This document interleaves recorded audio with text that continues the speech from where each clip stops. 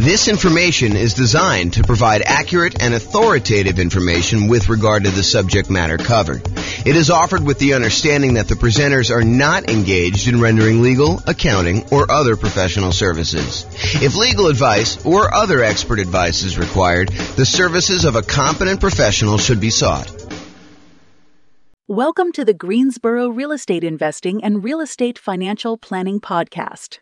Learn all about investing in real estate in Greensboro, North Carolina, with combination of real estate financial planning and modeling with numbers specific to Greensboro, plus syndicated, more generalized recordings of live and pre-recorded real estate investing classes, not all of them specific to Greensboro. Be sure to stay tuned after the podcast for a message from our sponsors. Well, good morning and welcome, everyone.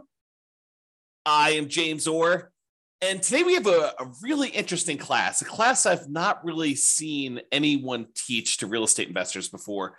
It's, I think it's going to be eye-opening to a lot of folks, and so we're going to jump right in, but today we're going to go over how much should you put down when buying rental properties, and specifically the returns for various down payments. So let's jump right into it, and I'll kind of explain what I'm talking about as we go. Okay, so before we get into like the meat of the presentation, I want to kind of just admit to you that we're not just talking about down payments. What we're really talking about is the total cost to close. So the down payment that you're putting down plus the total amount that you have to close. And if I were to do this presentation again, I didn't want to kind of muddy the waters with getting into these discussions of reserves and cumulative negative cash flow. But really, if I do this at a more advanced level, and I probably should do an advanced version of this, but I want to give you the basic framework of this first.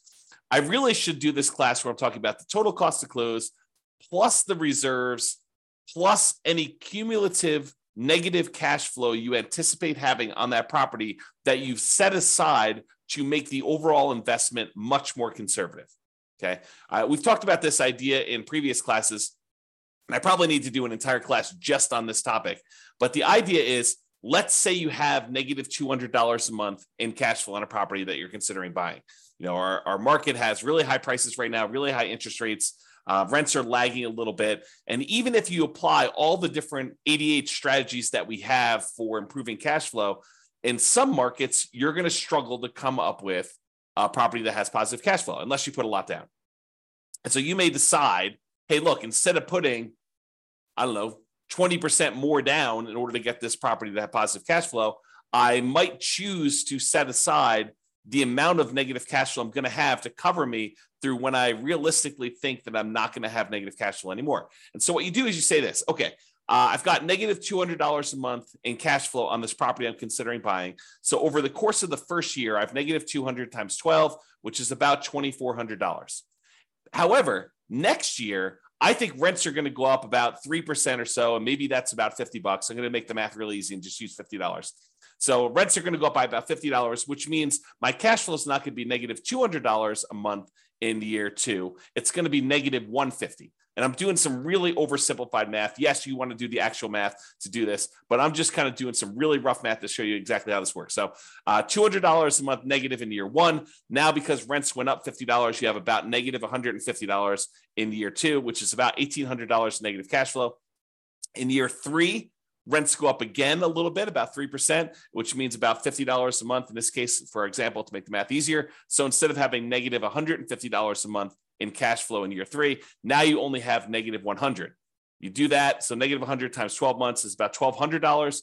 The next year, rents go up a little bit more. You have $50 a month negative. So that's about $600 for the year in negative cash flow. And then after that, when rents go up again a little tiny bit, you have $50 more in rent, you don't have negative cash flow anymore. And so we could look at the next few years and say, well, in year one, we had negative 2,400. In year two, we had negative 1,800. In year three, we had negative 1,200. In year four, we had negative 600. And if we add all those together, which I probably should do that because I've used this example several times, but if you go add all those together, maybe it's negative $6,000. I don't know exactly how much it is. Add them all up and find out how much it is. And so if you say to yourself, look, I have this negative $200 a month in cash flow.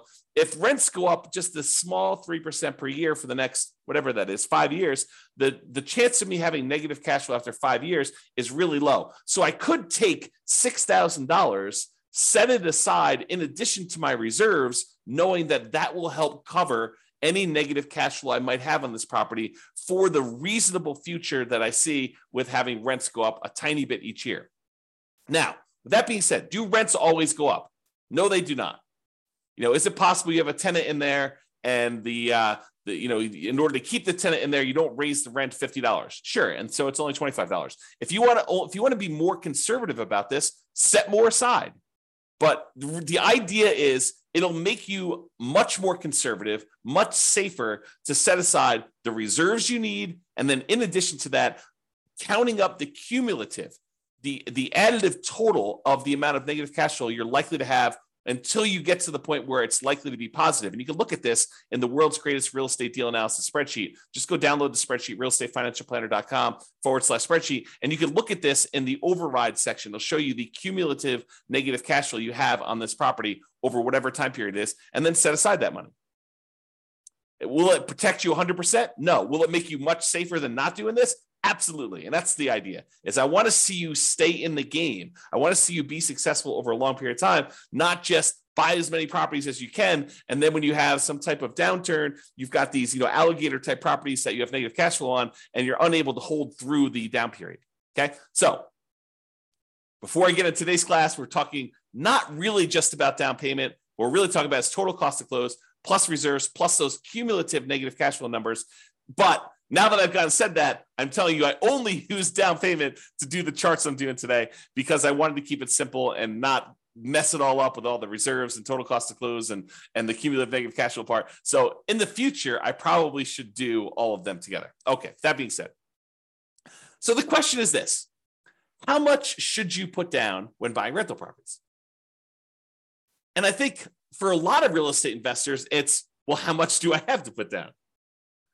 But if you have a lot to put down, it becomes a really interesting question. It becomes the question of, what is optimal? What is going to be the best amount to put down? And part of you start thinking about this in terms of, well, what's my overall return going to be on the amount that I have to put down? Okay. So when you start thinking about this, here are some considerations. If you're going to do like a nomad strategy or a house hacker strategy where you're moving into the property and then you're ultimately going to use that property that you live in as an investment, whether that's nomading where you live in there for a year and then you convert it to a rental after a year, or house hacking where you're buying a property where you could rent out part of it, either renting rooms or you buy a duplex, triplex, or fourplex, and you're able to rent out the other units. Like whatever strategy you're doing where you're doing as owner occupant interest rates are better than non-owner occupant interest rates, and significantly better. So if you're going to move into a property and live there, the interest rate you're going to get from a lender for putting the same amount down is going to be better than if you put the same amount down as a non-owner occupant, if you bought it as an investment property where you did not plan to move in. So imagine you're putting 20% down in the property. The interest rate you get for putting 20% down if you're moving into the property is better than if you're putting 20% down and not moving into the property and buying it as an investment. So there's an advantage to move in terms of interest rates. And we're going to show you some charts related to that here in a second. Okay. In addition to that, the percentage down payment you put down can have a significant impact on your interest rate as well. And this, I think, makes sense to a lot of people. If you put only 5% down, the interest rate is probably going to be higher than someone who puts 20% down. And why? I think one of the reasons why is there's added risk to the lender.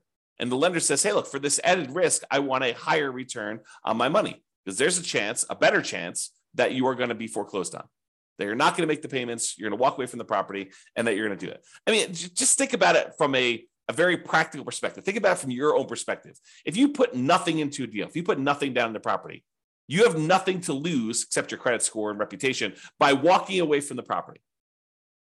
So I think a lot of folks are like, I have no money invested in this deal. If I walk away, I didn't lose any money.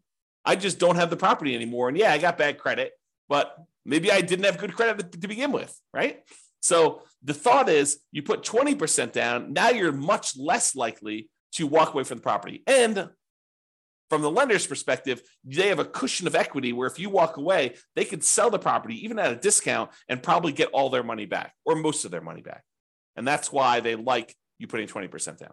Okay. So whether you decide to own or occupy, or you don't own or occupy and you buy an investment property, the interest rates vary based on that. And the amount you put down percentage-wise impacts the interest rate as well. Now, some returns, remember there's 4 returns when we buy investment properties plus reserves, but there are 4 primary returns when we buy investment properties. We talk about this when we talk about my return quadrants. Appreciation, the tendency for property values to increase over time. That's what appreciation is. The tendency for property values to increase over time. Cash flow, the amount of cash flow you have. You take all the income on the property minus all the expenses on the property. What's left over is your cash flow. So the cash flow on the property, your debt pay down, how much you're paying down on the loan with each payment that you make over that whatever time period you're measuring. And then finally, the tax benefits of owning that rental property, what we like to call cash flow from depreciation. It's really your depreciation benefit times your tax rate, tells you approximately how much you're getting back in taxes by owning that rental property. Okay, so you have all 4 areas of return. Now, what's interesting is if you think about how many dollars of appreciation you got, how much in dollars the property went up in value, or how many dollars in cash flow you got for the year, or how many dollars you paid down in the loan, or how many dollars you got back in terms of cash flow from depreciation, some of those returns change depending on how much you put down. For example, if you put more down, you tend to have more cash flow. Think about it from the extreme. If you put nothing down on a property, your cash flow is going to be lower than if you put down 100% and you bought the property all cash, right? Just look at the extreme example of that. Can you see that when you put nothing down on a property, the amount you're going to get in cash flow is going to be lower. It's going to be a smaller dollar amount than if you put 100% down your property. Now, I'm not talking about the return on investment. I'm talking about the dollar amount of the return. There's no division by how much you had to put down. We're going to talk about that in a minute. Okay. So for now, realize that some of these dollar amount returns change depending on how much you put down. For example, cash flow would change. Now, what about appreciation? Does the amount that the property goes up in value change depending on how much you put down? The answer is no. If you go buy a $400,000 property and it goes up 3% in that year, it went up $12,000. It doesn't matter if you put nothing down, it still went up $12,000. Or if you put $400,000 down, it still went up $12,000. So the dollar amount of return stays the same no matter how much you put up for appreciation. But for cash flow, it changes based on how much you put up. It also changes how much debt you pay down. And think of the extreme example. If you put nothing down, the amount you're paying down on debt is a certain amount. If you put 100% down, where you have no loan at all, the amount you put down is 0. So the more you put down, the less your debt pay down tends to be. There's some exceptions, whether you do 30-year loan or 15-year loan. But if you're doing the same term of loan, then that's the same. It makes sense. It's what I'm talking about here. Okay, we're doing comparison, same loan term to loan term. Okay, and finally, your depreciation benefit. Your depreciation benefit stays the same in terms of dollars, whether you put 100% down or 0 down. You still get the same tax benefits, whether you put nothing down or you put 100% down when you buy a property. Okay. So what's interesting though, as I hinted at, even if the dollars stay the same, even if the amount of appreciation you got is always $12,000 as an example, the return on investment would change depending on how much you put down. So now you're talking about return on investment is the dollar amount you earned divided by how much you put down in order to get that. Well, if you put almost nothing down, the return you get with $12,000 on the top and a 0 on the bottom is basically infinite. If you put a really, really small amount down, the return is going to be really, really high because maybe you're getting $12,000 in return from appreciation and you only have $1,000 in the deal. Well, that's a really, really good, very high return on investment number. But what if you had to put the $400,000 down in order to get that $12,000 in return from appreciation? Well, now you only have a 3% return on investment. So your return on investment goes down. So even if the dollars stay the same, the amount you have to put down affects the return on investment. And the same holds true for return on equity, which I'm not going to cover in today's presentation. Okay. But these returns vary depending on how much you put down. So the question is, how much should I put down? Well, we're going to talk about that today. I'm going to show you how these returns vary on a single property. And I'll just point out here that When I did this class initially, this was not the first time I've taught this class, but Matt Weaver with Excel Financial Group provided the mortgage quotes I used to create the original versions of the following charts. However, I've since estimated to make the changes for our current interest rate environment. These charts would look different during different times. So if you really wanted to recreate the charts I've created here, you will want to go through and update the charts with your latest data from your mortgage broker. And most mortgage brokers do not like sitting on the phone with you while you go through and ask them for, 20 different quotes on 20 different down payments. Okay. Some will, most don't like it. Just a lot of work. Okay. With that being said, let's take a look at some charts because I love some charts. All right. So this is a chart showing you the effective interest rates for a variety of different down payment amounts for owner-occupant and for non-owner-occupant. So I'm going to break down what's going on here. So first of all, what is effective interest rate? An effective interest rate to me means it's the interest rate plus if they have some type of monthly PMI, I add that to the interest rate so that it takes into account the interest rate you're paying plus the rate you're getting for PMI. So it does take into account PMI if you have PMI on this thing. PMI is private mortgage insurance. So it's the extra insurance you pay to protect the lender in case you default. And we usually have that if you put less than 20% down to buy a property. Okay. So effective interest rate is the interest rate with PMI in there. And we've plotted these by down payment. So on the left-hand side is 0% down. These are our nothing down loan programs. And then we increase until we get to the point where we have 100% down, which there is no 100% down interest rate because you don't have a loan at 100%. So that's why there's no data here for 100%. Okay. The red line are your owner occupant rates. Your blue line are your investor or your non-owner occupant rates. And the first thing I want to point out, as I discussed on the previous slide, is the non-owner occupant rates are all higher than the owner occupant rates by quite a bit. There's a pretty good gap between all of these. And the gap is not universal, meaning that sometimes for a certain down payment, for example, this 15% down payment loan, the gap looks just visually looks larger to me than the gap between a 30% down loan. So sometimes the difference between an owner occupant loan and a non-owner occupant loan is greater than other times. Another way of thinking about that. Okay. And you'll also notice that we don't have any less than 15% down non-owner occupant loans because we're talking about traditional financing here, not anything creative or owner financing or something like that. Okay. So these are traditional loans. So you'll notice that the lowest down payment we have for non-owner occupant is this 15% down one. All right. So let's go over and look at this thing. So we basically have on the owner occupant one, we've got two nothing down loan programs. I plotted USDA and VA. And I think VA is the lower one. Hard for me to tell. Oops.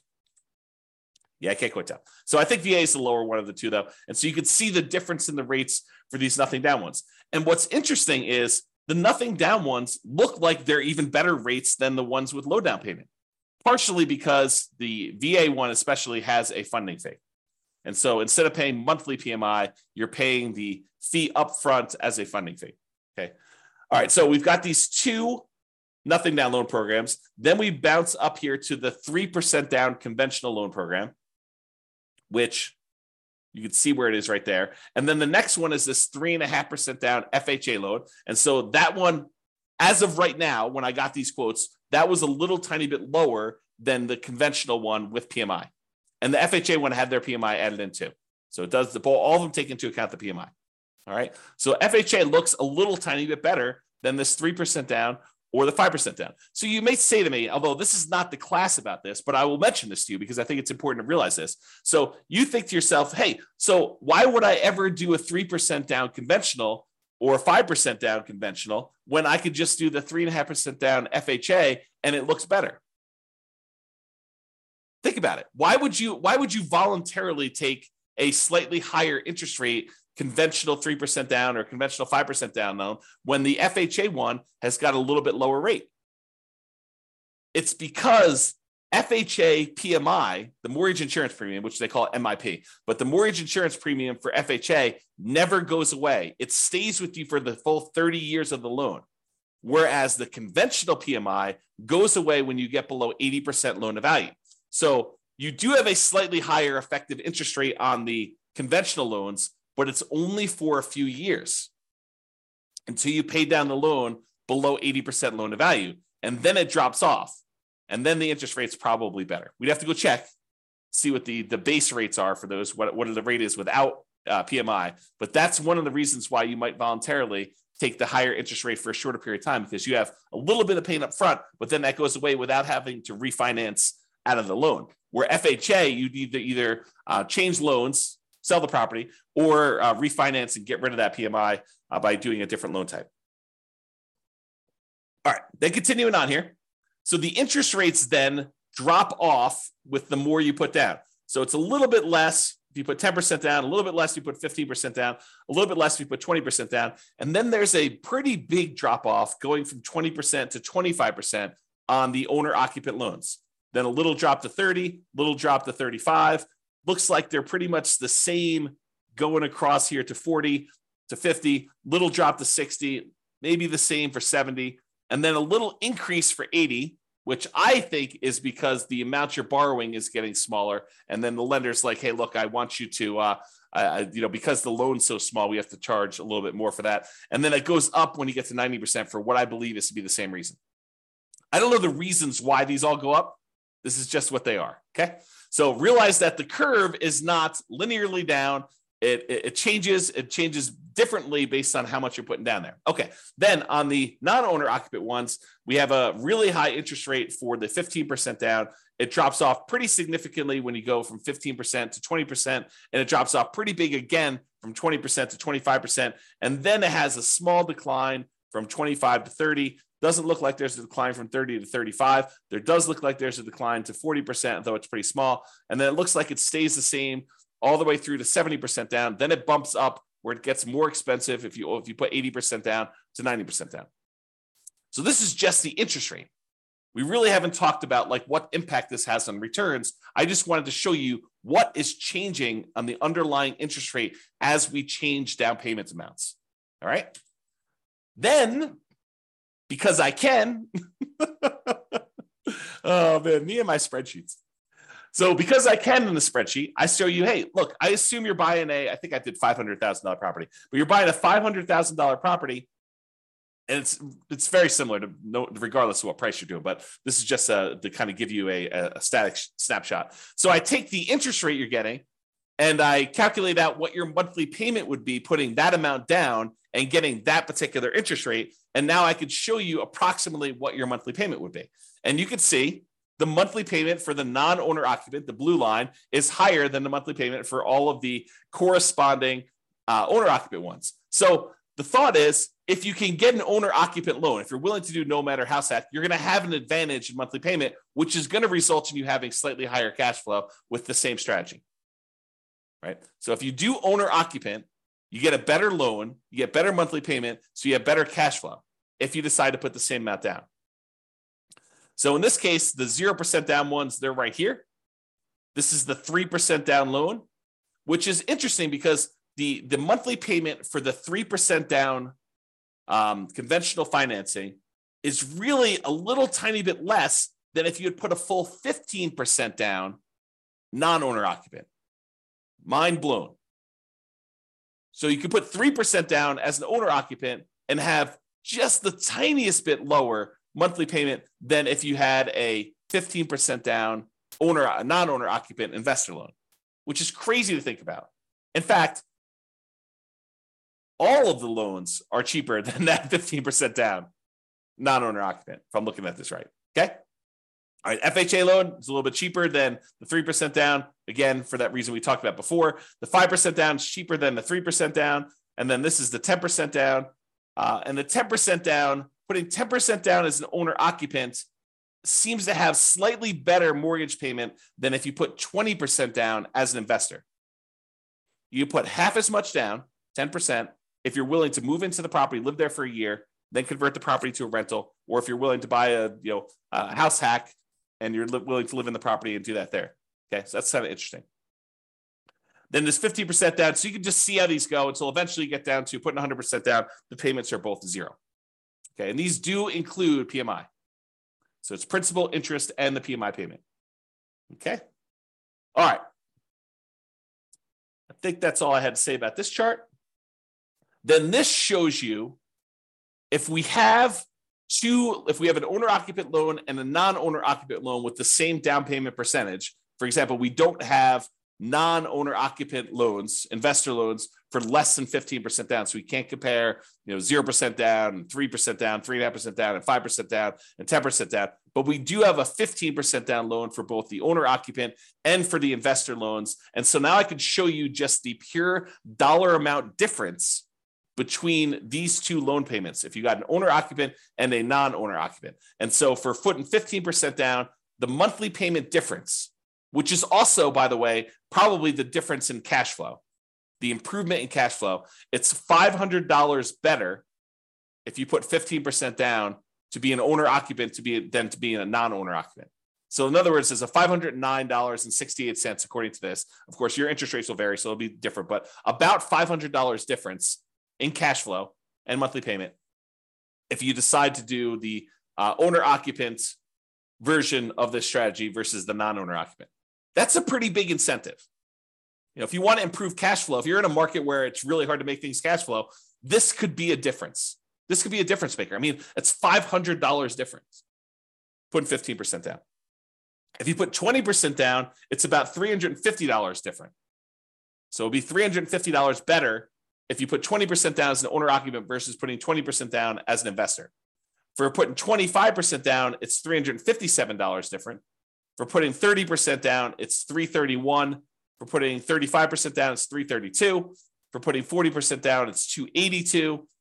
And these are getting smaller. The differences are getting smaller with the more you put down, with the exception of being 80%, which, for all I know, there could be some really weird, wacky, kind of thing that happened when you're doing that. So the overall trend, though, is the more you put down, the smaller these differences are going to be in monthly payments, which you'd almost expect anyway because you're borrowing less. So you'd expect the differences to kind of scale that way anyway. Okay, so you can see now this difference between non-owner occupant and owner occupant and the impact that putting different down payments has on how much you'll have in cash flow. Pretty significant. All right, so we talked about this idea that return in dollars is different than return on investment. So we're going to first start by looking at return in dollars for a variety of down payments. And remember before, I told you about the 4 different areas of return. You have appreciation, the tendency for property values to increase over time. You have depreciation, which are those tax benefits of owning a rental property. You have cash flow, which is all the income you have on the property minus all the expenses, including your principal and interest, your mortgage payment, your taxes, your insurance, your vacancy, your management, your maintenance. All of those things get subtracted out. So this is really true cash flow after all expenses. And then you have your debt pay down, how much you paid down on the loan during whatever period we're measuring here, usually a year.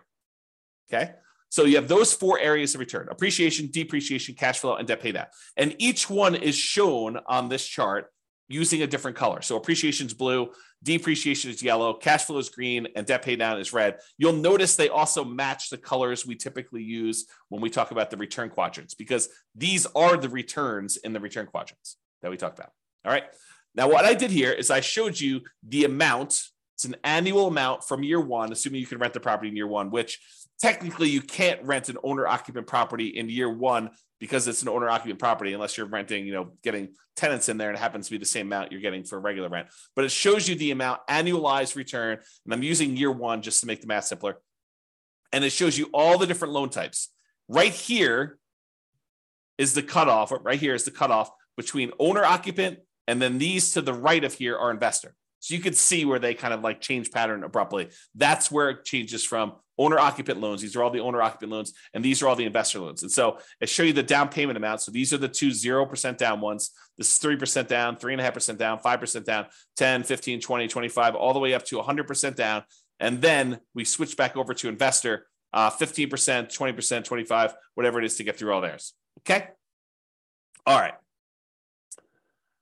So this is what we're talking about now. So you got all these loan programs here, and it shows you the returns we're getting for various things. So one of the things I want to point out is what varies and what stays the same. I kind of covered this during the intro, but I'm going to cover it again here because you can see these charts And they look really busy. It's hard to tell exactly what's going on. So here's what is changing and what's the same. So first of all, what stays the same? What stays the same is appreciation. The property value is going up that amount no matter what you put down on it. And then depreciation. The tax benefits you get from owning that rental property are the same no matter how much you put down. Okay, so that's these two over here. And it shows you the dollar amount is the same no matter what loan program you got. It looks like in this particular case on about a $500,000 property, which I believe is what I use for this, it's about $18,000 a year in benefit from that first year. And about $15,000 of it is appreciation, is the property value we're estimating is going up about 3% a year. It's about keeping pace with inflation, if you think of it that way, on a $500,000 property. And then here's the depreciation benefit, the tax benefits of owning this rental property, the cash flow from depreciation, how much we're getting there. And you can see that difference there. Okay, about $3,000 or so. All right. Now, what changes? Well, depending on how much you put down, it varies how much you pay down on that loan. And depending on how much you put down, it varies how much cash flow you're getting. And so you can see that there's a whole bunch of these early on where you're putting 0% down or 3% down or 3%, 3.5% down or 5%, 10% or 15% down, or even 20% down for the owner occupant ones where you'd have negative cash flow with the property that I picked. In your market, it may be positive, but you're more likely to have negative cash flow the less you put down. Think of it this way. What is cash flow? Well, what is negative cash flow, rather? Negative cash flow is really a deferred down payment. If you had put 100% down, you wouldn't have the negative cash flow, right? Put 100% down in the property, then you don't have a mortgage on it, the property would cash flow probably.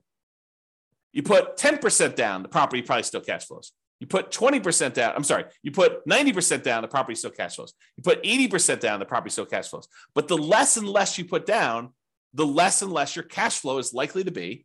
And so you get to the point where you put a little down and you probably start having negative cash flow. So what is that negative cash flow? That negative cash flow is a down payment that you did not make. You're almost making the down payment monthly that you should have made to have positive cash flow. So negative cash flow is really a deferred down payment. You're making the down payment that you should have made to have positive cash flow to begin with, but you're making it monthly. That's what negative cash flow is. Okay. So if you put nothing down, you have a certain amount of negative cash flow that if you had put a lot more down, you wouldn't have had. So you can see here, though, how much in dollars the negative cash flow is on these properties. And then you can see how much you have in debt pay down. And you tend to have a larger amount in debt pay down with the less you put down. You put down zero down, put nothing down on a property, you tend to have a larger amount of debt pay down. And this sort of makes sense, right? If you're paying off all these loans over a 30-year time period, if you put less down, you have more that you need to pay off over that same period. So you got to be paying more off in order to pay it down. And the amount that you pay down actually does vary a little bit with interest rate. So the interest rate comes into play here too, because the higher your interest rates, the less you are paying down in debt pay down.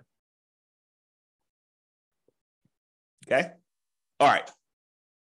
So you can see over time that this kind of changes. And in the owner occupant one, it goes slightly positive cash flow, somewhere between 20% down and 25% down. In this example, your city will be different. Your analysis will be a little bit different if you did this analysis for yourself. Okay. So I just did this for a prototypical property just to show you how this works. So you see over time, the amount you're paying in debt pay down goes down a little bit until finally you're paying down 100% here. And then when you get down to this 15% down loan, I think there's something wacky going on with this 100. I must have it mislabeled or something. So ignore that one. So the 15% down one, though, you have pretty significant negative cash flow. And then 20%, 25%, 30% down.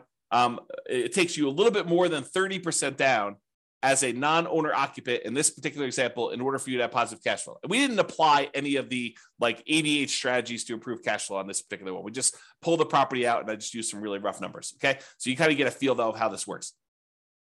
But eventually, as you start putting more and more down, the amount of cash flow you have increases and the amount you're paying on debt actually goes down when you do that. All right. So this shows you a zoomed in version of that appreciation and depreciation one where the returns are the same.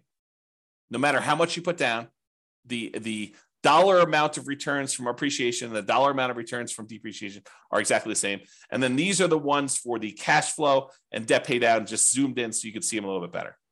Okay. And again, this is the dollar amount of return. Okay. I mean, I could talk about some of this stuff for hours. So I'm gonna save myself going off on these really long tangents, because you can see that if you add up the negative part and the positive part, you can see that this is probably net negative. And you can probably see over here, these are probably net positive, but the amount you're getting overall increases when you do this. So I don't know, it's kind of interesting. Just definitely some interesting stuff to look at here. All right. So we've talked about this idea of return in dollars. Now we're going to say, what is the return on what we had to invest in order to get that dollar amount, right? So the return on investment. And so this shows you the return on investment. How many dollars we had in appreciation, how many dollars we had in depreciation, how many dollars we had in cash flow, how many dollars we had in paying down a loan, divided by how much we had to invest in order to get that deal. So if we had to invest, nothing down plus some closing costs, you could see that there. If we had to invest, 50% down in order to get those, you could see those there. And you'll notice what happens is when we have very little in the deal, like 0% down plus some closing costs, you'll see that the returns look really, really, really high, right? Like the return here, not including cash flow, because cash flow is negative, is over 500% for the two nothing down loan programs. If you subtract out whatever the negative ones here, it's probably in the 350% return range. 350% return on investment by putting nothing down the deal. That's pretty phenomenal. And you're putting nothing down the deal, but you have some closing costs, which is why it's not infinite. For those that are wondering why it's not infinite, okay? Then you have this 3.5% down, or 3%, 3.5% down, and those are still pretty significant, probably pushing over 100% before you have the negative cash flow here. But you can kind of see those returns, but it's really hard to see what's going on here. So in order to make it easier to see what's going on with all of these other ones, I'm going to remove anything less than 15% down. So this is the same exact chart showing you the return on investment return amount, the percentage return on investment for each of the four different areas. But now I've removed anything less than 15% down so that we could see what's going on with those. They were just compressed before, and it was really hard to see. So now I'm going to show you what's happening with the 15% down. So here's what we've got going on. And I'm going to just use one or two examples here. So on the 15% down, owner occupant, you're moving into the property. You've got some negative cash flow here. The negative cash flow return looks like it's about negative 7% return on what you had to put down. So if you put 15% down plus some closing costs, you have negative cash flow on this property at about negative 7% of the return of the amount you had to put into the deal in order to do that. However, from appreciation, you've got probably about positive 18% return. And the return from depreciation, I don't know, it looks like it's just eyeballing it here. It looks like it's probably in the plus 5%. And then the amount you're paying down on debt pay down is probably in that, 6% or so return. So you have all of these returns that are positive, and then this cash flow, which is a little bit negative here. Now, it's important to realize a couple things. There's a reason why I separate out these four returns as different, because they have different characteristics. As one example, appreciation. Are you guaranteed to get 3% appreciation each year? No, you're not. You could get more than 3%. There have been several years in the last 5 years or so where appreciation has exceeded 3% in the overwhelming majority of the US markets by a lot, right? More than 3% per year. But are there years where property values do not go up? Or maybe even just your property does not go up in value? Absolutely. Can you have a year where property values go down, where appreciation is negative? 100%. You totally could have years where your property value does not go up. Okay. So appreciation is not a guaranteed return. It's a speculative return, right? We're speculating that the market will improve, and we're estimating what that might be in the future looking forward. And you give me a long enough time horizon, I'm telling you, it's probably going to be around 3%, looking back at the 100 plus years of history we have on how much properties appreciate in the United States. It's about what inflation has been, about 3%. Okay. So you give me a long enough time horizon, I'm telling you, it's going to be about that. Might your property in particular be a little bit better or a little bit worse? Sure. Might a certain market perform a little bit better or a little bit worse? Sure. Okay. but it is speculative in nature. It is not guaranteed. So this return, even though it's nice and big on here, is a somewhat questionable return. We don't really know. Now, what about this yellow area, this depreciation, the tax benefits of owning the rental property? Does it matter how the market does as to how much depreciation you get? No, it doesn't. It's a tax benefit set by tax code. So unless the tax code changes, which does happen occasionally, but this one's been around for a while. And so what's the best evidence that something will continue? How long it's continued in the past. Not saying that it can't change, but it's likely, I'd say better than likely, highly likely, that you're likely going to get this return. So the depreciation return is probably a pretty sure thing. Not guaranteed, but closer to guaranteed. As long as tax code doesn't change, you're probably going to get that. So that one is a good return there. What about this red return from debt paydown? Is debt paydown reliant on the market doing well? Does the market have to go up in value for you to get the debt paydown portion of your return? No. If you make the mortgage payments as agreed upon with your lender, if you don't default, you're getting that return. It's contractual. It's as close to guaranteed as you can get without there being a third party guaranteeing it, right? It's contractual. You have an obligation to make those payments to the lender. They have an obligation to accept those payments from you. And if you pay down that amount of money, you're going to keep the loan. You're going to get that return on the property. That's how much you're going to pay down the loan, because that's just how the contract is set up. Okay. So it's a contractual obligation you have for debt paydown. So that's not that speculative. It's pretty certain. Now, returns, let's talk about like when you get these returns. So appreciation, the property value goes up by 3%. It goes up by $12,000 in the first year or $15,000 in the first year. Do you get to pocket that money? No. Unless you sell the property or unless you do a cash out refinance, that is money that's sort of like being deferred until you collect it later. It's what I call cash later. What about cash? What about the depreciation benefit? The tax benefits you get from owning this rental property. Do you get that right away? Yes, you get it in that year. You get it on your tax return. And honestly, you can adjust your exemptions on your paycheck and you could get it monthly or weekly with your paycheck. You could say, look, I know I'm getting this at the end of the year. Let me go to my job and adjust my exemptions so that I'm being taxed less, because I know at the end of the year, I'm getting this big block back from owning this rental property. I'll just take it in with my paycheck instead. I'll pay less taxes in because I know that at the end of the year, I'm not going to have to pay taxes because I've got this benefit coming to me at the end of the year. So you can even adjust it up and get it weekly with your paychecks or biweekly or monthly, whatever your paycheck period is. Okay. So you could do that. So some of these are returns later. Some of them are returns now. Some of them are speculative and kind of like dependent on the market, which cash flow is also another one that's speculative, dependent on the market. And some of them are cash later or are not speculative. They're more guaranteed, more certain. Okay. So you can see that all these returns are not the same. So you may prioritize some returns over other returns when you're thinking about these and making these investments. All right. All right. So we got these couple different returns here, and you can see kind of like how the numbers vary over time, that the return on investment varies a lot depending on how much you put down. But you may go from having this negative cash flow to having this positive cash flow. And even though the return overall is lower, the return from cash flow is positive here. It's negative here and negative here, small and negative down here and a 25% down.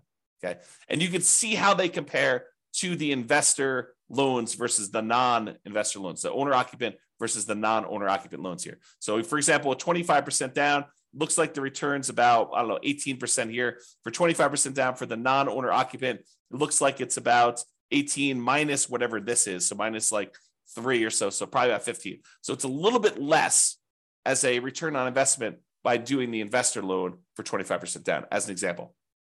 Okay. All right. These are just the returns for the ones that are variable. I'm sorry, for the ones that are fixed. So the appreciation and depreciation, the dollar amount doesn't change, but now that the return, the amount that you had to invest in order to get those varies, now you can see that the fixed dollar amount returns are still varying once you put money down, so that you can see how those change, okay, over time. And then these are the ones that are variable based on the loan to begin with, and they're variable based on how much you put into the deal. So for example, You put 30% down here, you can see you have the return just from cash flow and debt pay down is pushing, high 4%. But it doesn't get really, really crazy for the majority of these, right? It's still sub 5% for all these. It just changes which one you're taking the return in. This is sort of my idea of deal alchemy. Do you want to move your return from debt pay down to cash flow? Well, you put more down, you can get less debt pay down, and you're going to get more cash flow. But the return is largely similar, right? It's not varying a lot, varying a little, but not a lot. Varies more over here with your non-owner occupant. The return actually goes up overall with your non-owner occupant one. Okay. And you can see how all that plays out. All right. So in conclusion, pretty cool stuff, right? Interest rates vary based on owner occupant and non-owner occupant pretty significantly. Interest rates vary based on the loan program, which makes sense to you, right? Doing VA loan versus USDA loan program changes a little bit. Interest rates vary based on down payment amount, which I think is surprising for a lot of folks. Some dollar returns vary depending on how much you put down. So you put more down, you get more cash flow. You put more down, you get less debt pay down. Others don't. Doesn't matter how much you put down, your appreciation, the dollar amount of appreciation is going to be the same. Doesn't matter how much you put down, the dollar amount from depreciation, the tax benefits of owning the rental property are going to be the same. And not all returns are the same. Each return type has different characteristics. Some are speculative, some are not speculative. Some are cash now, some are cash later. So some have different tax rates, some have the other tax rates. The time you take to learn about these differences, to understand them and apply what you learn to your own situation is worth doing. You should go ahead and take the time and think about this stuff and think about what makes sense for you, what your goals are, and how to do that. Okay. If you need help applying this, that's what we're doing in the coaching stuff. So go ahead and reach out about doing that. All right. That's it. This has been James Orr. Hope you've enjoyed this class. I certainly did. I think we should do an advanced version at some point in the future. If you think we should, go ahead and reach out and let me know. We can go ahead and do those. And this has been James Orr. Have a great day. Bye-bye for now. With home prices up, mortgage interest rates up, and rents up, but not quite enough to counteract the higher prices and interest rates. Cash flow on rental properties in Greensboro is harder than ever. Book a call with the Real Estate Financial Planner to apply our proprietary 88 strategies to improve cash flow on your rentals. See the show notes for a link to schedule your call and improve your cash flow today. If you're a real estate agent, lender, or professional in Greensboro that wants to help our real estate investor listeners, consider reaching out to learn about collaboration opportunities with this podcast. We'd love to add more value to our listeners by having you assist our investors buy, sell, and finance their real estate investments. See the show notes to schedule a call to discuss collaboration opportunities.